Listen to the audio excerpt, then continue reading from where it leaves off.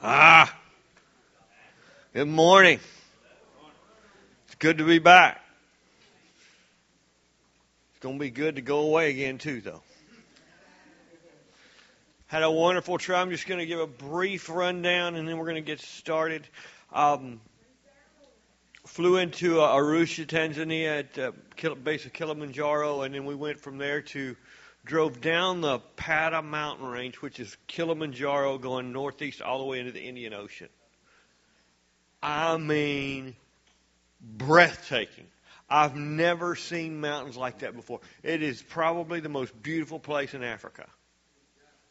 I've never seen mountains like that. The rock formation, it was magnificent. It was amazing how beautiful it was. And then we go into this little village. This is a small crusade. We're trying to reach everybody, not just the largest. So we've traveled into this because this is a Muslim stronghold city or village.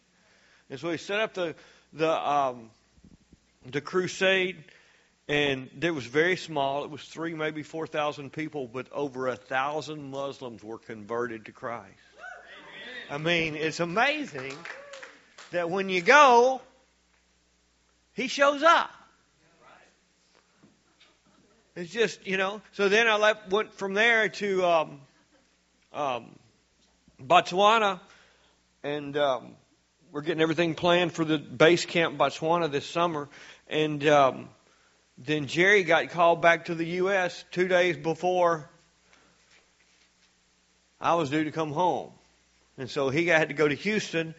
And so he said, "Can you do Village Church?" I said, "Sure, I've done it before."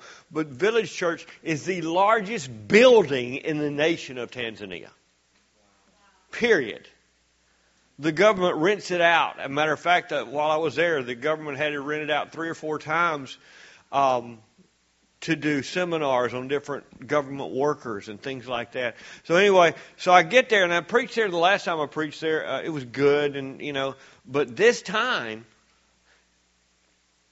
I get my iPad out. I'm on the front row, and I look at my iPad, and it just goes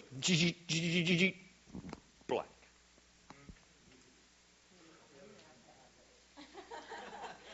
So I'm up in Village Church, man. This place is packed there. There's piles of people there, and I got nothing.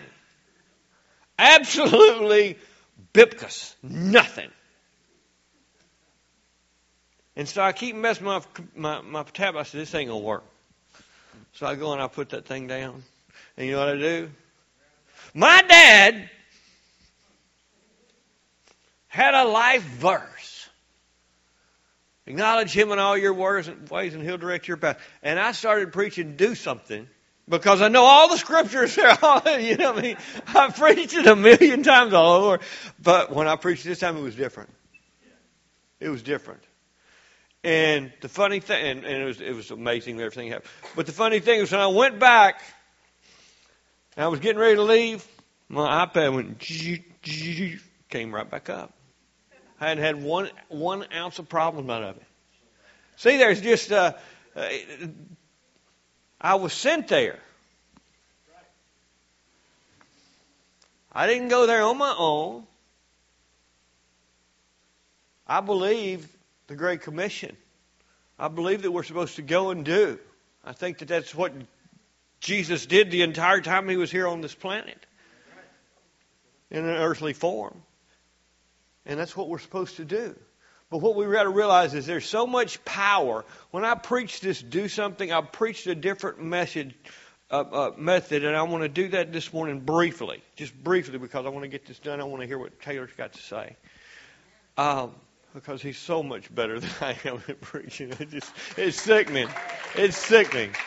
Sickening. But y'all remember the 10 lepers? They saw Jesus from far away, and they said, "Son of David, have mercy on us." And it said He heard them, and then He saw them.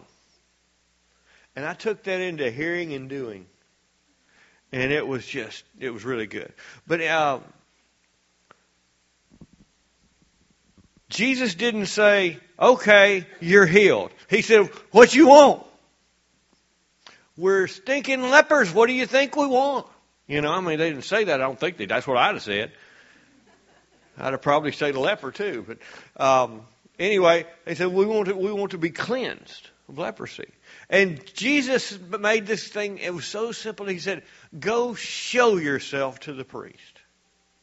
So they were given a command from Jesus to go. They were sent by Jesus somewhere. There is power in being sent. There's more power being sent than anything that I know of. The power of being sent. And what people don't understand is that's what an ordination is, and that's it alone. You're being sent from someplace to another, and the blessing of this church and the covering of the anointing, everything this church has is behind you. We're not in front of you pulling you anymore. You're going and we're backing you. That's what you as a church are doing as we ordain T. and Taylor. The license gives you the right to marry them and bury them. And you're just, you know, and we've got a lot of that.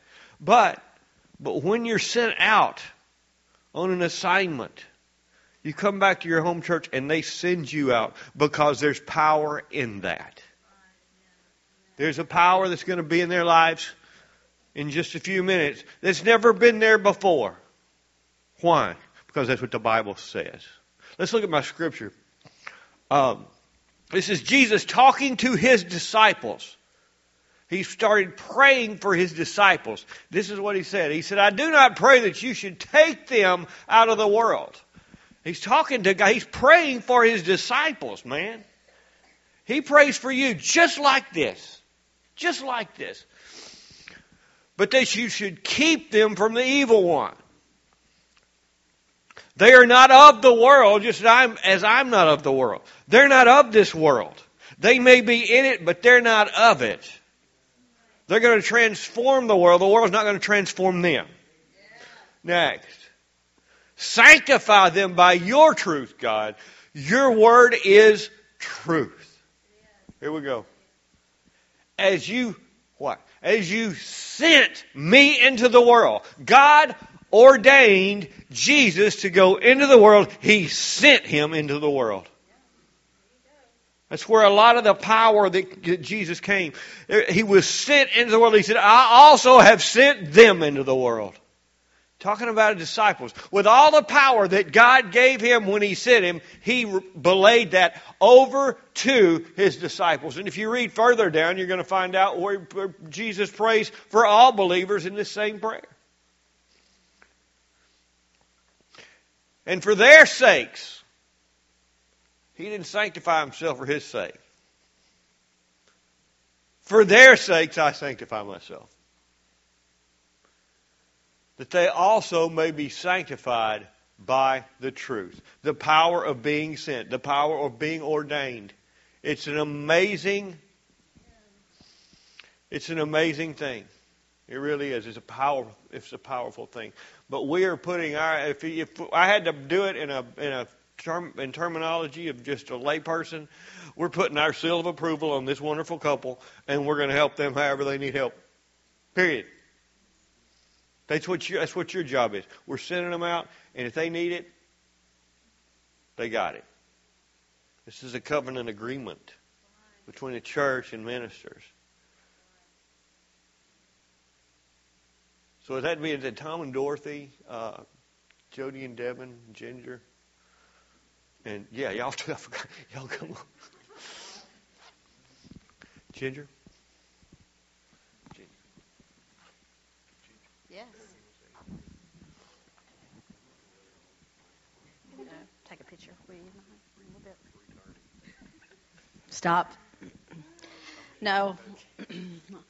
I just remember I just remember for myself when our pastor, Dr. Rob, laid hands on me. I was on the sidewalk at Discover Camp, of all places. We were trying to find our time to do it. We weren't inside a church. We were outside.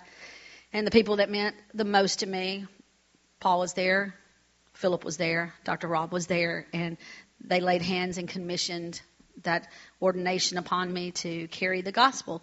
And I just know that from that day forward, I feel like I had a little bit of that crazy do something anointing that was passed down from Dr. Rob, from Pastor Paul, from myself, and yep, and from TL as well. So that thing is going to pour into you, and I just know that great, amazing things are going to come and overtake y'all. And as you step out into what God's called and created you to do, man, it's just going to be, you just hang on to the anointing. Just chase that anointing, and He'll take you to great and mighty places, as well as our future little Wilson that will be with us in a few months. So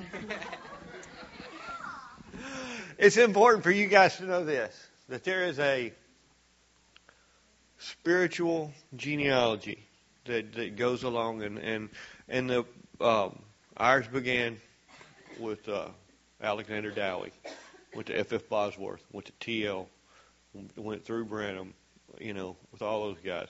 You're out of the line of Dowie and Bosworth, and those things that you read about them doing, you're going to see that start to take place in your life without effort.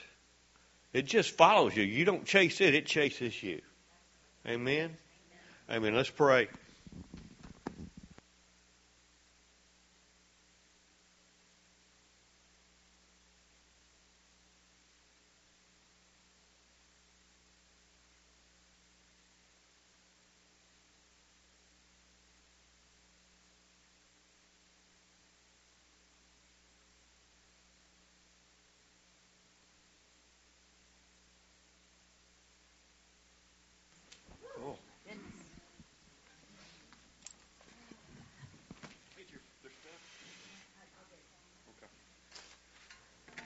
Woo! How y'all doing this morning? Woo! Lord. See, Paul's got his iPad and I got my pad. It never powers off. Yeah, no. Unless the wind comes or water or, any of that. But so good to be here. Thanks for having me. Lucas, it means the world you're here, man. That's so good. But I think last time we were here, we were still at the Dream Center. We've now relocated to the great state of Utah, and it's like living in a screensaver. It is nuts. It is so pretty. The first month, I think I almost wrecked, and it wasn't because I'm just a bad driver. I was a very distracted driver because I was just looking at mountains, and then I just started going off the road, and it's just so pretty.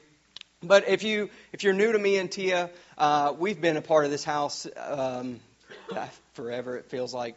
And we were in the Dream Center, and what we were doing there was a number of different things, because how many of you know whenever you get into ministry, you don't wear one hat, you wear all the hats. And so we were there, and I served in outreach primarily for a few years. We were there for like 3 or 4 years, something like that. Never wanted to go to L.A. I am not an L.A. person, not a huge fan. But I followed peace, right? Like, that's what you do. You follow peace, not what you feel. I never really wanted to go to L.A., to be honest. I was looking at trying to go to Mozambique. I wanted to be with Heidi Baker, right? If you guys don't know who Heidi Baker is, it's like the modern-day Mother Teresa. So I'm like, okay. And I graduated from the School of Missions, so I'm like, I'm not going to L.A., hello, like I don't want to go there. I want to go eat something that I probably shouldn't be eating, and I want to live in something I probably shouldn't be living in, and I want to, be around people that don't speak the same language as me. And come to find out, whenever I moved to LA, we did not speak the same language, and I did eat some things that I probably shouldn't have ate, and I definitely lived in places that I shouldn't have been living in, and totally redefined missions. But, I served there in doing outreach anywhere from Compton to Skid Row. If you don't know where Skid Row or what Skid Row is, it's about 54 blocks of people experiencing homelessness. It looks like something out of a third world country. It is absolutely berserk. It will wreck you. It'll absolutely wreck you. And I think God did more in me than He did through me in that season, because I had learned so much. And later on, I was moved to being a director of short-term missions. So basically, I still went on outreach. I just kind of help coach people and commission people to not only just come and do it here for a week, but then just send them out. And it was cool. And that season, we did stuff. We did evangelism training, prayer training, and stuff. And so we'd have kids that would come in through Christian private schools who didn't know Jesus, and so they'd get saved on their mission trip, and then they'd go evangelize. And it's like, how can you tell somebody about somebody that you don't know anything about? So we need to get that fixed right, and then we'll send you out. And so it was amazing. And Tia, she did some outreach as well, but she did an internship and then ended up coming on staff. Do you want to tell them a little bit about what you did, or you got it? You can explain it a lot better than I can. Yeah, so I did an internship like Taylor did there. I got to live with women going through recovery. They had done their first year of recovery, so I lived with them in their second and third year of recovery. I kind of got to help them learn how to adult sober for the first time, a lot of them, walk through some root issues, and just do life with them. Yeah. But then also, still chasing her. She led a program for people that were coming to long-term volunteer as well, right?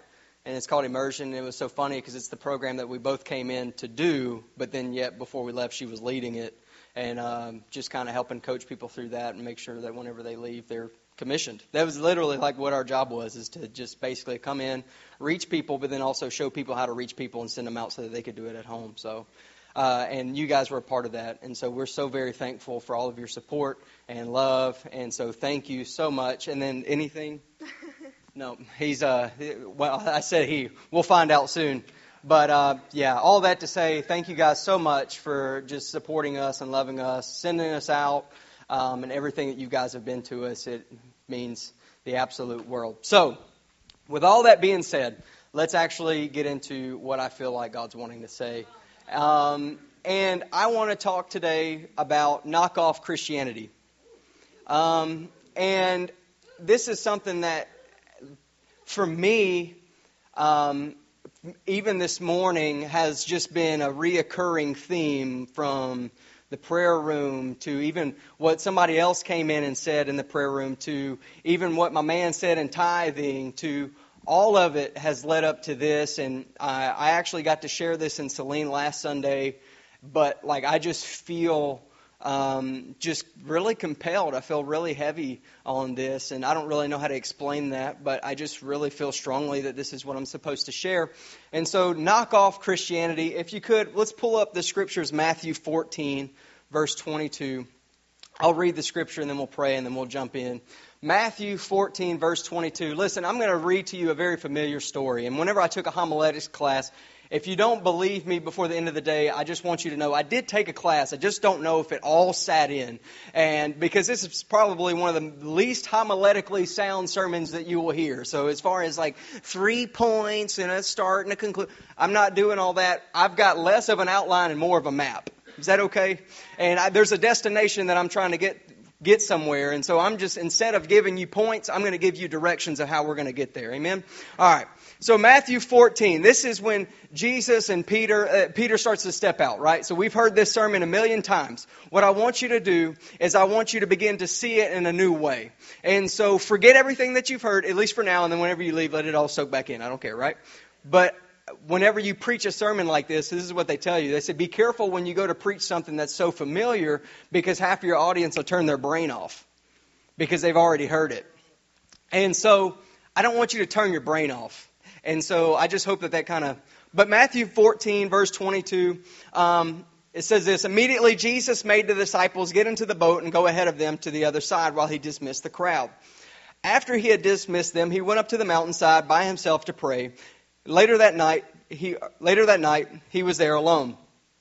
And the boat was already a considerable distance from land, buffeted by the waves because the wind was against it. Shortly before dawn, Jesus went out to them walking on the lake.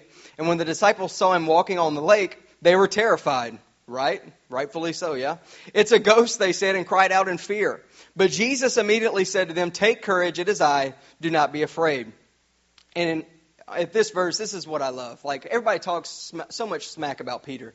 I love Peter. Peter's like one of my favorite dudes because we talk about, well, Peter fell in the water. He didn't keep his eyes on Jesus. Peter was the only one that stepped out. He was the only one that stepped out. And if there's anybody that you want on your team, it's Peter. He's the one that's cutting folks' ears off, okay, out of loyalty.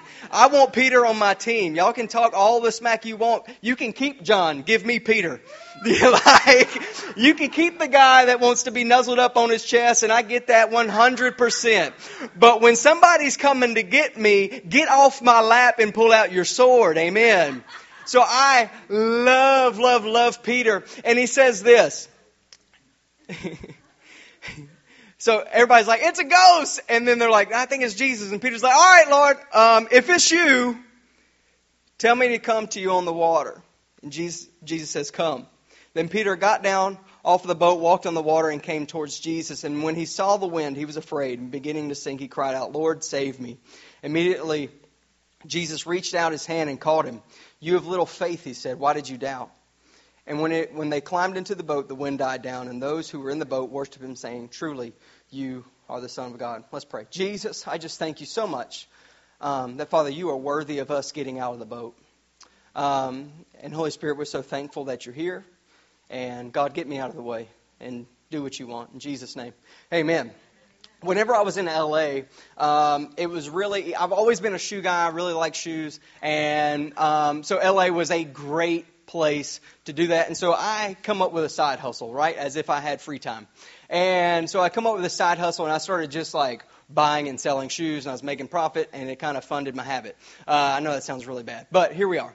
And so I would trade shoes, or I would buy some shoes, refurbish, sell, and it was like, we're not talking about like, Skechers or something like that. We're talking about like high dollar Jordans and stuff. So I'm not like taking your shape ups and washing them up and putting them on offer up or something. But like I would take these shoes that there was low supply, high demand, whatever. And so but what's crazy is that they make these shoes that look exactly like the authentic ones.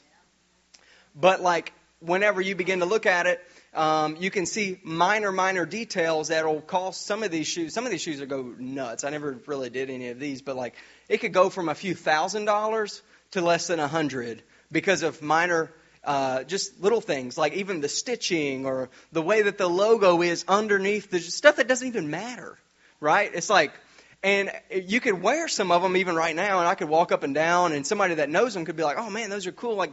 Whatever, they cannot tell that they're not authentic. And so there was this app, right? They have this app, and it's called Check, and you can go. And so whenever you're going to buy something from somebody, you can actually take a few pictures. And I guess they have some nerds in this database or something that like sit up and they go through all the pictures that you would take, because they would say something like, take a picture of the right side, of the left side, of the top. Now take the insole out. Take a picture of the insole. Now you're taking a picture of the back of the insole. And doing all these kinds of different things. And then you send them all the pictures and you pay for the check, and they tell you if they're authentic or not, and then they tell you what makes them not authentic. And so that way it's the difference between me spending $500 and me not buying them at all because they're not worth anything. I can't make any money off of this, and I can't sell something that's fake, right? And I remember there was a deal, and there was a shoe that was kind of expensive. It was worth a lot, but then it was like I knew that I could make money off of it. And so I remember driving super early one morning because I wanted to go meet him, because I was like, if this is legit, then I need to make sure and be quick, right? So I'm watching videos the night before, and probably too many videos of how to legit check these pair of sneakers, and they're like, you got to check the stitching on this, and look here and look there, and like all these kinds of different things. And they said, and make sure to bring your black light. And I'm like, first of all, who's had a black light here recently? You know what I mean? And it's like, y'all are the people that go and check the hotel rooms and make nobody ever want to stay anywhere. But so like, you got to get your black light, and you begin to look over it. And I feel kind of like what Holy Spirit's wanting to do today, or what I would say that God's kind of urged me, is that we're going to do some of those legit checks on our walk today. And we're going to find out if we just have the appearance of being real, but then whenever we begin to look at the seams and the things like that, if it's authentic. And I'm not saying all of the, I don't think God's going to try to expose these things to make you feel bad about yourself. There is no condemnation in this house. But what I do want to do is if we begin to find some of these reasons, like they would send me the thing and be like, well, the upper here is stitched wrong or incorrectly, it's not consistent, whatever. If we find things like that in our walk, I want to tell you that there's a better way. That's it. I'm not here to tell you, oh, you sucked it up, you failed, you might as well quit, or you know what? You're not God's best. That's not what I'm here to tell you. I'm here to tell you there's a better way. And if we don't live in this better way, we'll tire out, or even worse, we'll go on the same thing, and we'll be in this motion and this cycle to where there's no life. Me and Tia were having a conversation even just a couple days ago.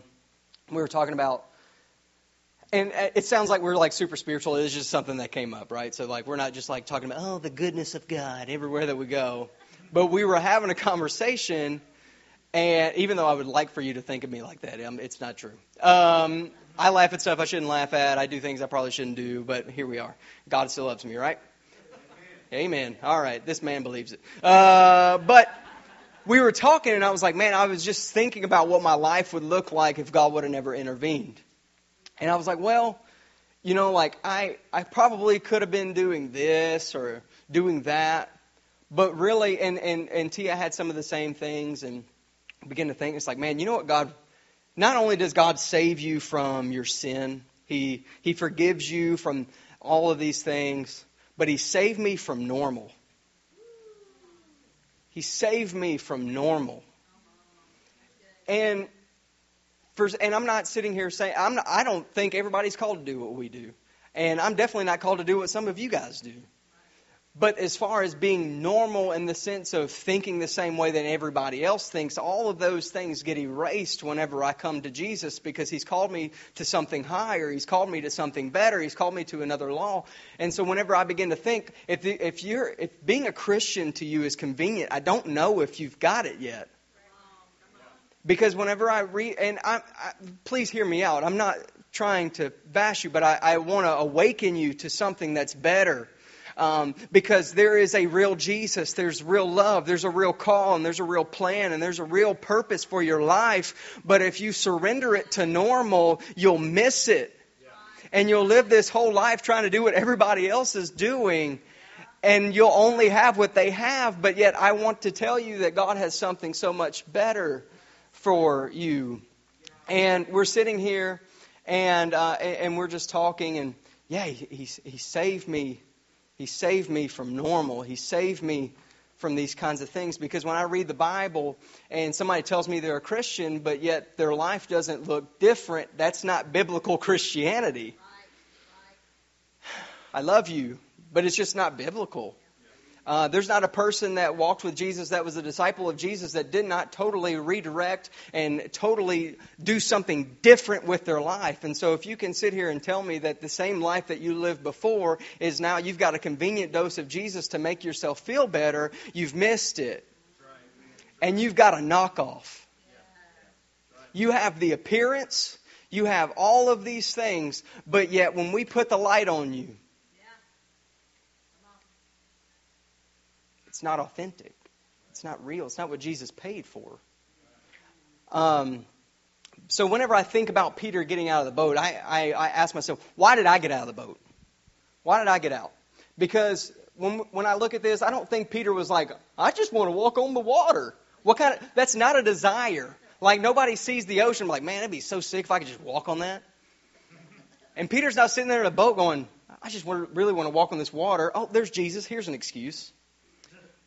But he stepped out because Jesus called him. He stepped out because I want to be closer to Him. Right? That's his whole heart. I remember one time, it was my senior dinner. And I forget the name of the restaurant, but it was in Natchitoches. I almost said Natchitoches. Natchitoches. Old habits die hard. But we were in Natchitoches, and it's right there on the brick road. I forget the name of the restaurant.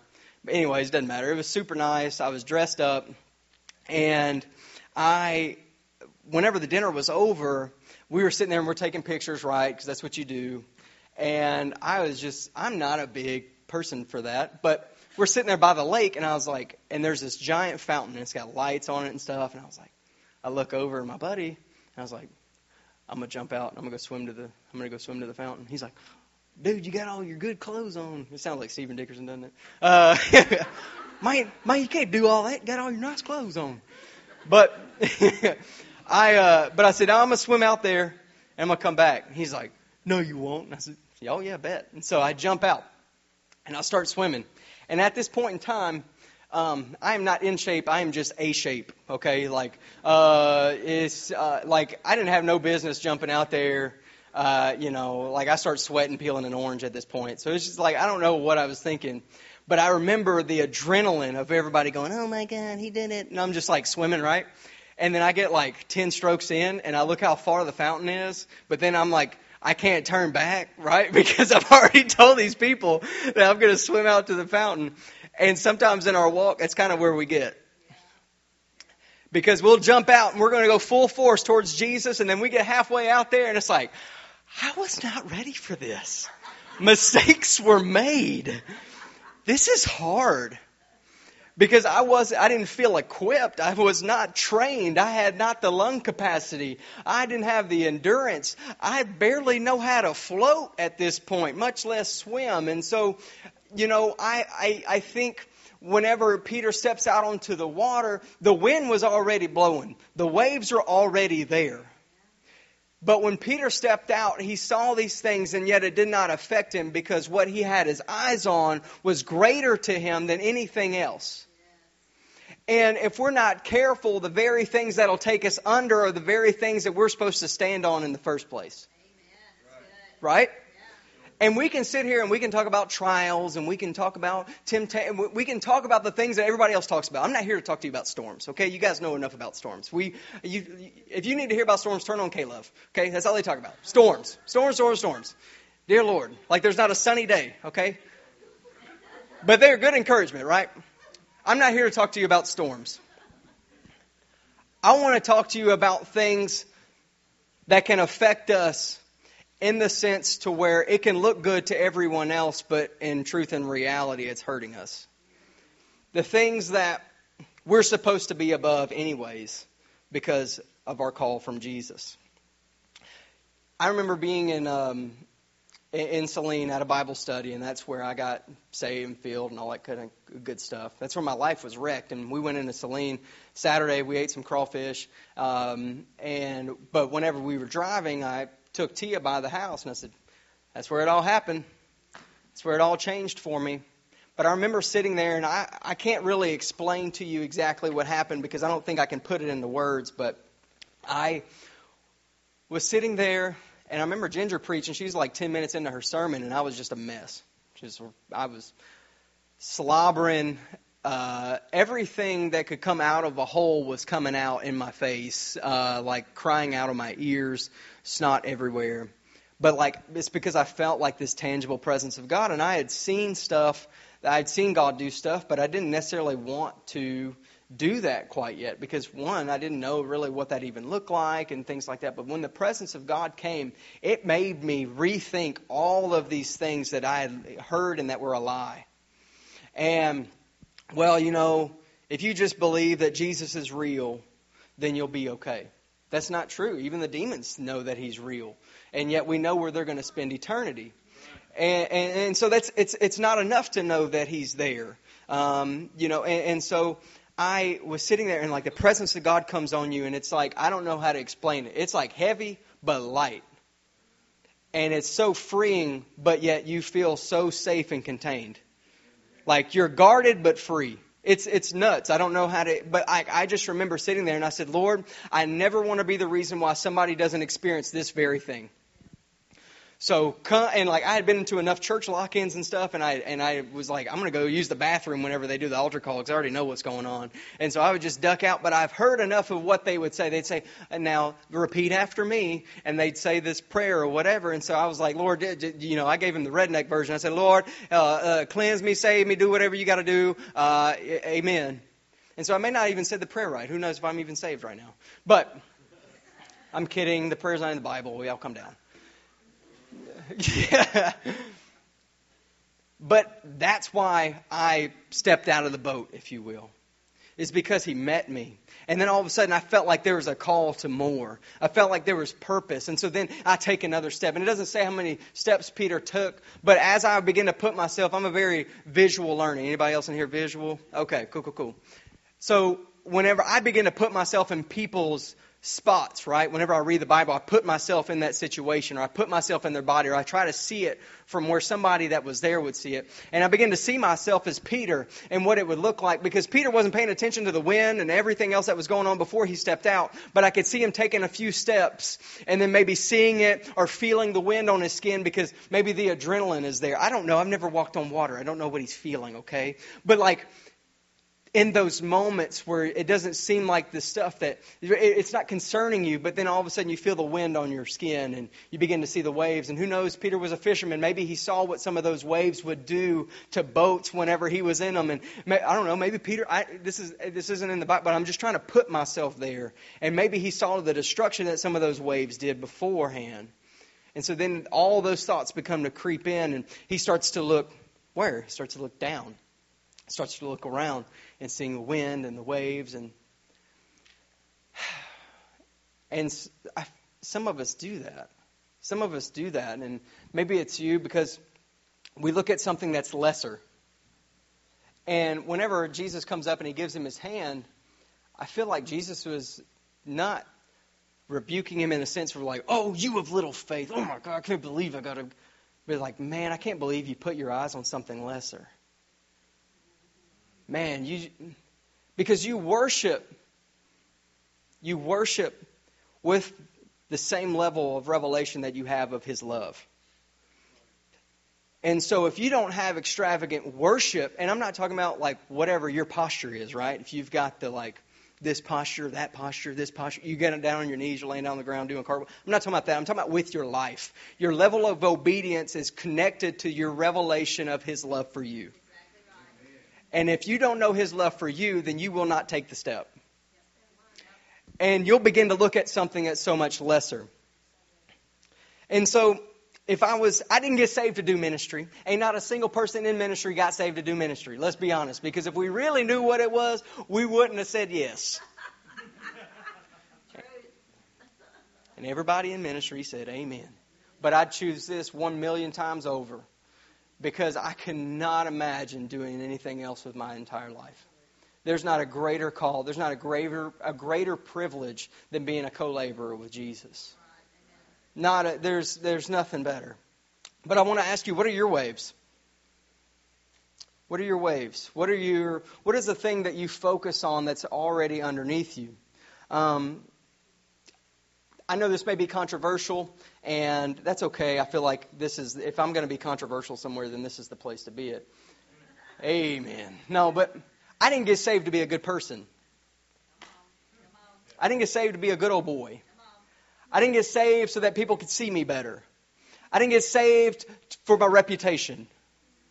I got saved because of the reasons that I just told you, but yet intimacy with Jesus is supposed to stand above everything. Including your morality. Including your morality. I'm not sitting here and I'm about to get on a kind of a tangent, but I'm not here to tell you to not be moral. I'm not here to tell you not make moral choices. I'm asking you why you're making the choices that you are. And I didn't get saved to be moral, and I didn't get saved so that I could, be a better person, all this kind of stuff. And it's so funny because it can so easily become that. If you're not careful, it becomes so easy to focus on the things that you need to clean up in your life so that you can be a better Christian, you can be a better person, all these kinds of things. And I'm not telling you that God doesn't want to do some things in your life and all it, but I'm asking your motive. I'm asking your motive. I remember we also did all those things at the Dream Center, but then we were young adults pastors as well at Angel's Temple, and we would have people over for dinner and things like that. And I would just ask them, hey, what's God teaching you? What do you feel like you're learning? What do you. And they said, well, and we had guys that were in discipleship, which is kind of like our 1-year recovery program, and they would catch me out on the blacktop, and I'd be going to take out my trash, and then all of a sudden, like 50 minutes later, I come back to cold food and a mad wife. But they would ask me stuff like, hey, man, like, I'm just trying. I'm sorry, I'm doing my Stephen Dickerson voice again. It works. He's like, hey, I'm trying to beat lust. I'm trying to beat pornography. I'm trying to, how do I fix this? Or whenever you ask him what God's teaching you, well, brother, I'm trying to beat this, or and it's whatever they're struggling with, right? And I'm not saying let's not confess our struggles. The Bible's very clear about that. But when that's the only thing that you struggle on, this is what I would tell them, and this is kind of profound, and so I just want to give it some space. And I just want you to kind of get into a place real quick, and I want to ask you a question. Or actually, I want to tell you not to do something, okay? So do not think about purple elephants. Don't think about it. Okay, God's honest truth.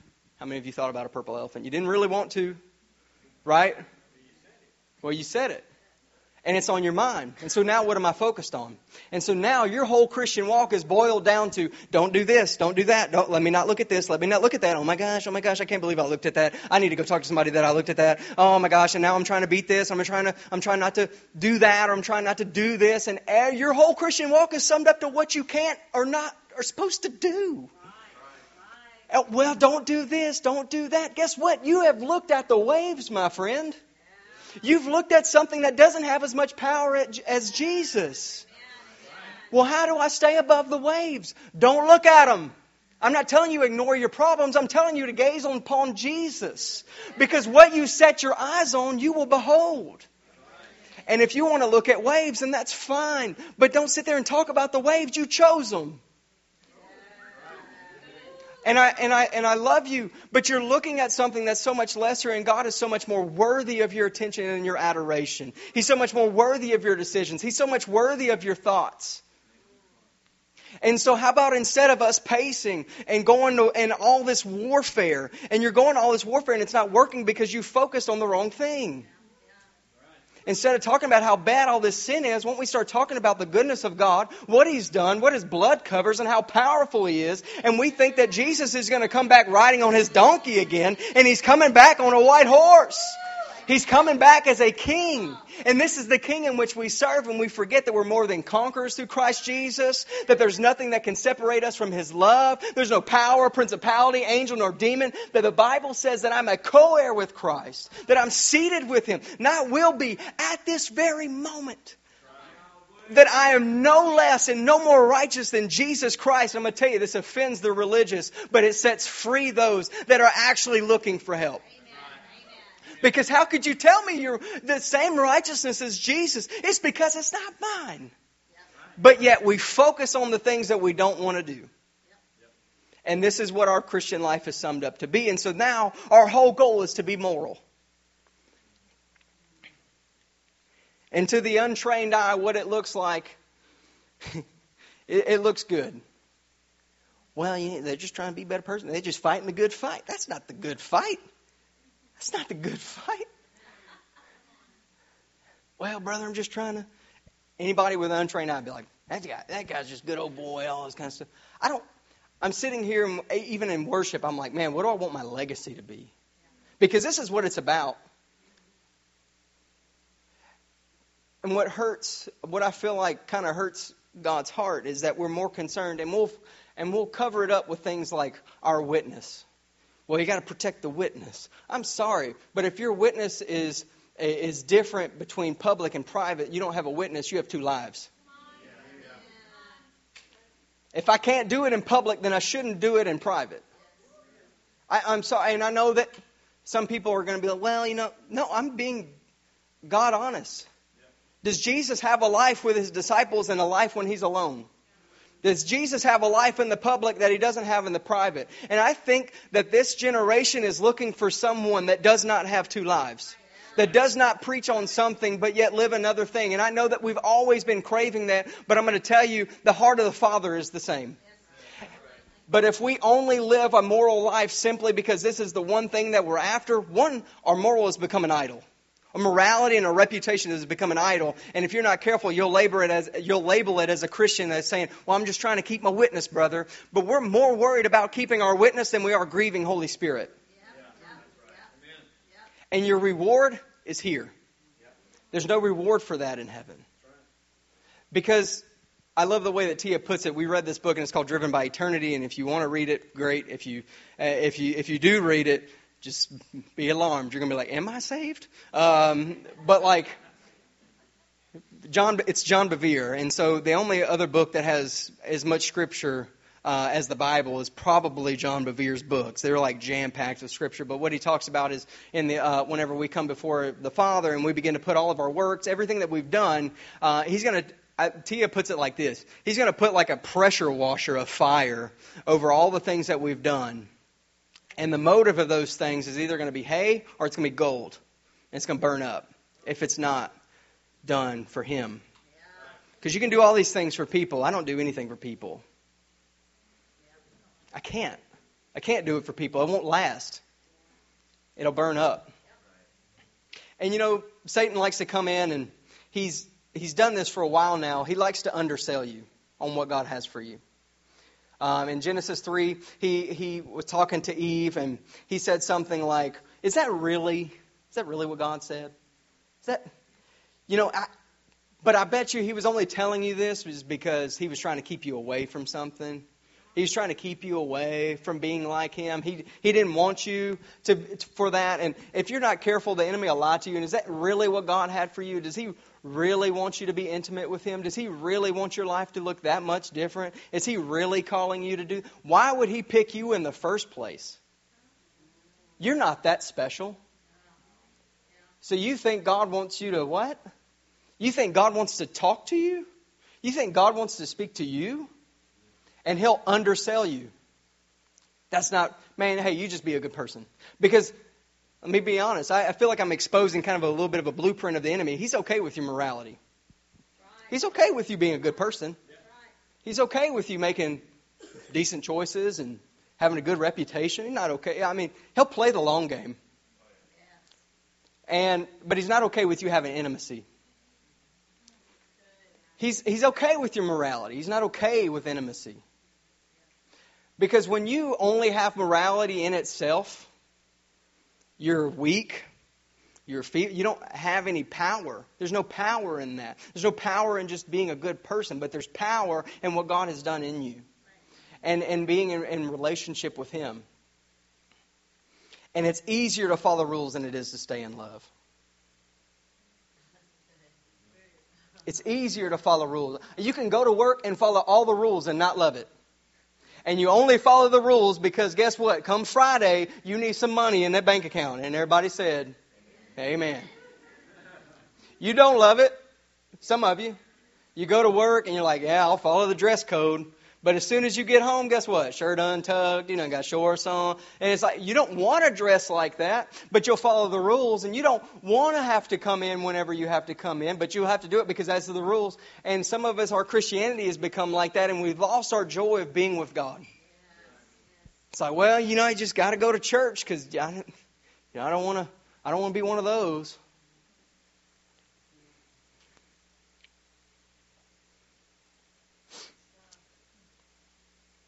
Knockoff Christianity is simply giving up intimacy for mere morality or behavioral modification.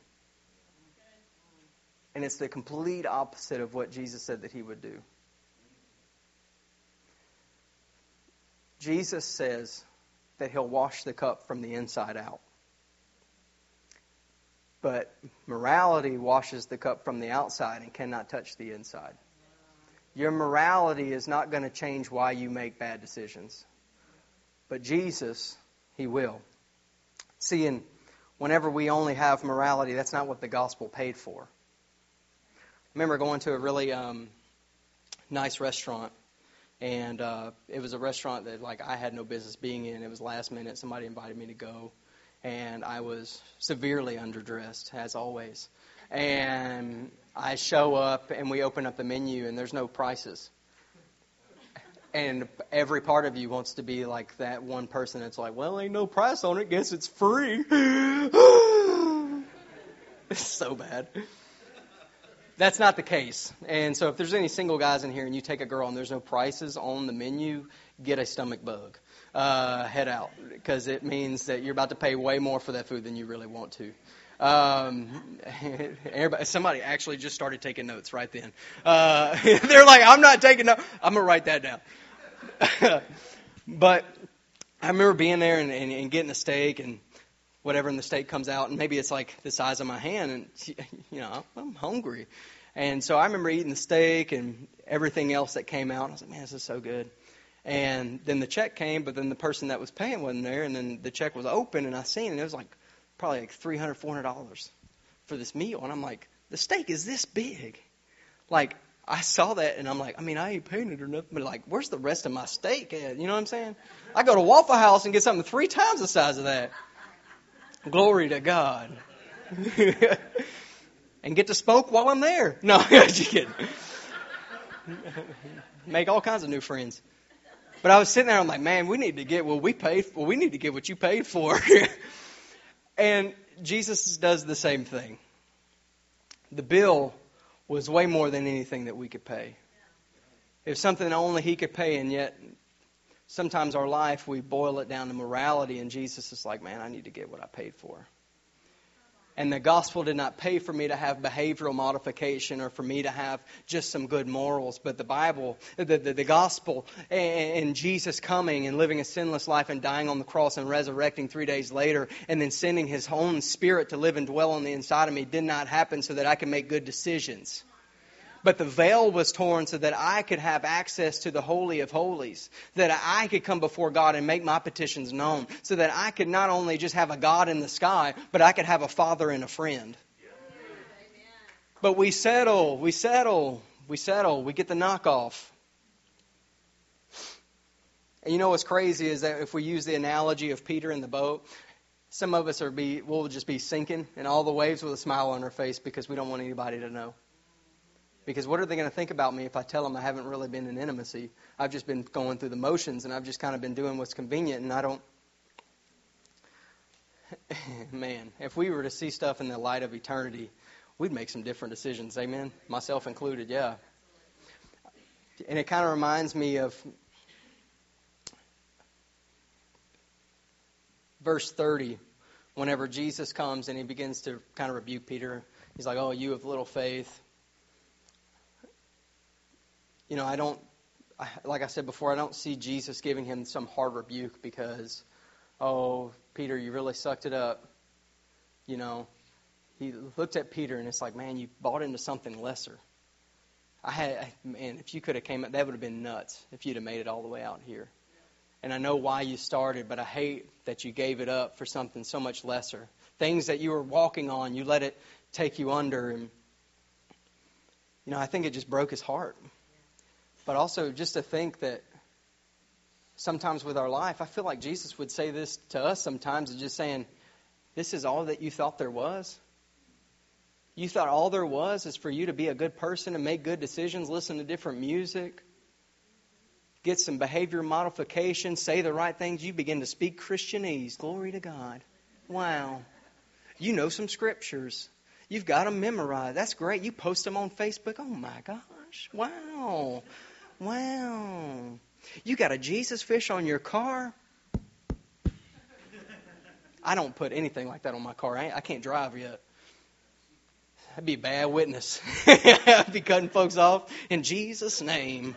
I take dominion over the road. Man. That's not what He paid for. It's not what He paid for. He paid for us to know Him. To know Him. And the word know is what I talked about last time I was here. I know all of you guys remember exactly what I preached last time I was here. But I talked about knowing Him. I can't get away from this because this is the thing that Jesus wants us. And it's this word called gnosko. It said, you shall know the truth. And Jesus is the truth, right? And it means to be a first-hand acquaintance. It means to I'll tell you what, the same way that He says it there, to know the truth. Mary said it whenever she told the angel, she goes, I can't have a kid. I've never known a man. It's that level of intimacy. It's saying there's nothing between us. I've never been with someone who did not see me with everything uncovered. Everything that I hide from everyone else. I don't know a man that knows all of my faults, all of my fears, all my failures, everywhere that I come up short. I don't know a man that intimate to be able to give birth to something like this. And so many of us, we have a plan and a purpose and all these kinds of things for our life that God wants to birth in us, but yet we don't know Him intimate enough to make those things come out. But yet we have all the right words and we have all the right actions and we know what to post on Facebook and we know all these kinds of things, but when we go home, it's stale. It's stale bread. We go to spend time with Him and it's stale. Or we try to listen to stuff and it's stale. And we're only regurgitating what we hear instead of having fresh bread for ourselves. And God's like, I pay for more than this.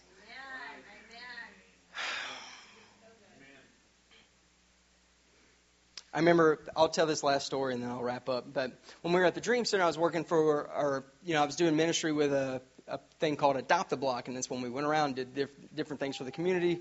And, and so then what we would do, there was a person that was actually a hoarder. And we went to go clean a hoarder's house. I'm sure that some of you kind of know what that looks like, but it has nothing compared to what I stepped into. I promise you. TLC wouldn't even step foot up in that house. I'm going to be honest. Like, they couldn't even make a show out of it. It was tough. And she had all kinds of cats and everything else, and there was all kinds of feces left everywhere, roaches. Like, it was the roach's house, and the lady lived in it. It was nuts. And there was boxes everywhere and just stuff.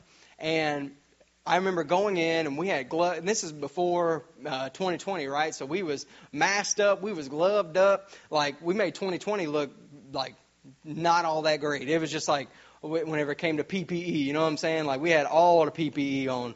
And I went in, and I remember just cleaning some stuff up, and they said, man, it's worse than last time.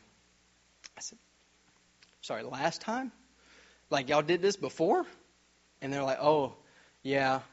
And I've come to find out they've gotten their house clean before, but yet it wasn't even that much longer later. It was all coming back. And I'm going to be honest, I left, I went and showered. I showered 3 times in a row consecutively. Because I'd get out and I'd be like, no, ain't no way it's all gone. Ain't no way it's all off of me. I got to go back in the shower again. And sometimes we think that that's all that God's wanting to do. And that God's just wanting to come into our house and just clean us up, get us real looking good. Because what if somebody comes over? Y'all ever had somebody like that? The mama of the house is like, we need to make sure it looks like nobody lives here before people come over. Like, go make your bed on the other side of the house where guests never come. Shots are fired.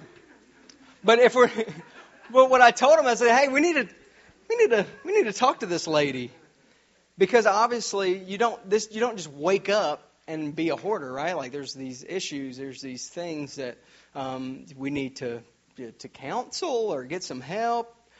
Better than me, we need to have some professional come up in here. And so often we think that God's just trying to come in and clean us all up, get us to look good, and send us out.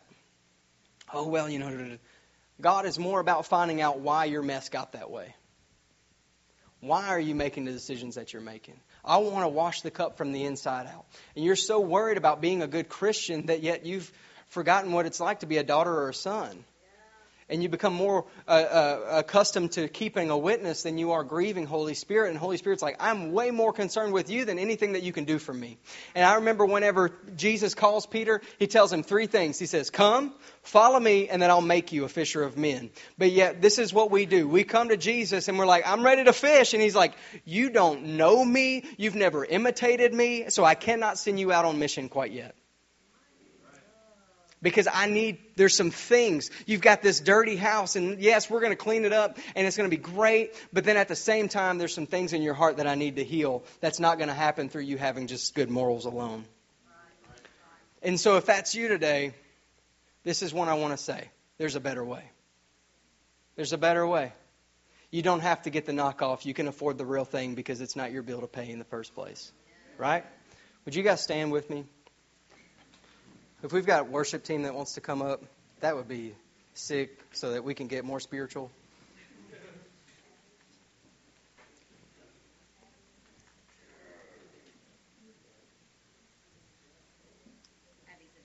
You're good. No worries. Yeah, you can put some. It doesn't matter. It's not that big a deal. So I guess at this moment what we would be doing is we would be taking the blue light. And we'd be looking over our life and saying, am I just being moral to be moral? And I feel like even in a culture here, it would be more dangerous because there's so much expectation. As soon as you tell somebody that you're a Christian, oh man, there's like a red X on your back. Because everything that you do is going to get judged. Well, you shouldn't be doing that. Well, you shouldn't be saying that. Well, you shouldn't be that way. But I didn't get saved to be a good person. Yet, I do the right thing not so that I can be righteous. I do the right thing because I am. It's totally different. Totally different. I believe what God's done for me. I believe what God's done for you. And He's paid for intimacy. He's paid for intimacy. And we did a youth conference, and they asked me to come and speak, and I thought I had an hour. And I was like, what? An hour at a youth? Y'all might as well just wrap that up. That ain't going to work. So they gave me 2 30-minute deals, and we talked about purpose. Because everybody wants to know what the purpose is, right? It's a really good topic. And we talked about literally what I just told you in Matthew 4, where He says, come, follow me, and I'll make you a fisher of men. And so everybody's getting hyped up. I'm like, Jesus, He's got a plan for your life, a purpose for your life. And they're all like, yeah, He does, glory. Whatever youth sounds like. That's what I was hoping they would sound like, right? They're like, wow, oh my gosh, He does. I said, okay. And then I got to the end, I said, but I have to tell you this too. And they're like, wide-eyed. I was like, I have to tell you what it cost. And they're like, okay. Everybody's great with the product until you have to tell them how much it costs, right? Right. I said, it's going to cost you everything. And then some of them, you could tell, because some of them, their heads sunk, and some of them had stayed up. It was like some knew His worth, and some not quite there yet. And so this life that we're talking about, the better way, the real authentic stuff, it's going to cost you everything.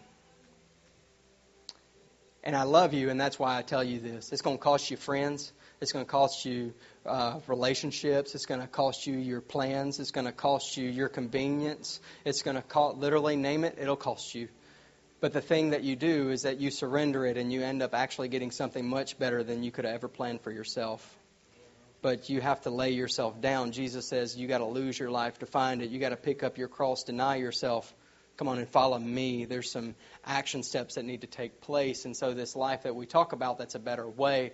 What I have to ask you before I say, do you want it? That's a dumb question. Everybody wants it. But I have to ask you, are you willing to pay for it? Because you've given you the product. The product is great. But are you willing to pay the price? And so I'm going to pray, and then you guys can come down if you want some prayer, or if you just want to take it up with Jesus yourself. Matter of fact, why don't you just come down and handle it with Jesus yourself, and I'll be here and I'll just pray with you instead of for you, because this is between you and Him, and I'm just here. So let's do it. Jesus, I thank you so much, God, that you've given us something so real and so authentic. And Father, I just pray even right now that those that have settled for something lesser than what you paid for, that God, that they would totally surrender that and say, Jesus, I've settled. I don't want this thing. I want the greater thing. I want what you've paid for, God. And I'm so tired of going through the motions, and I don't want normal. I want supernatural. I don't want what the world could give me. I only want what could come from heaven. And so even right now, God, if those people are here, I just pray that, God, that you'd begin to convict them, that you'd love on them, and that you'd begin to tell them, son, there's a better way. Daughter, there's a better way. You don't have to settle for the knockoff and be normal and try to make good decisions without my power, because you can't do it. I didn't form you that way. I didn't create you for that. And Jesus, we thank you for this. And in your name, amen.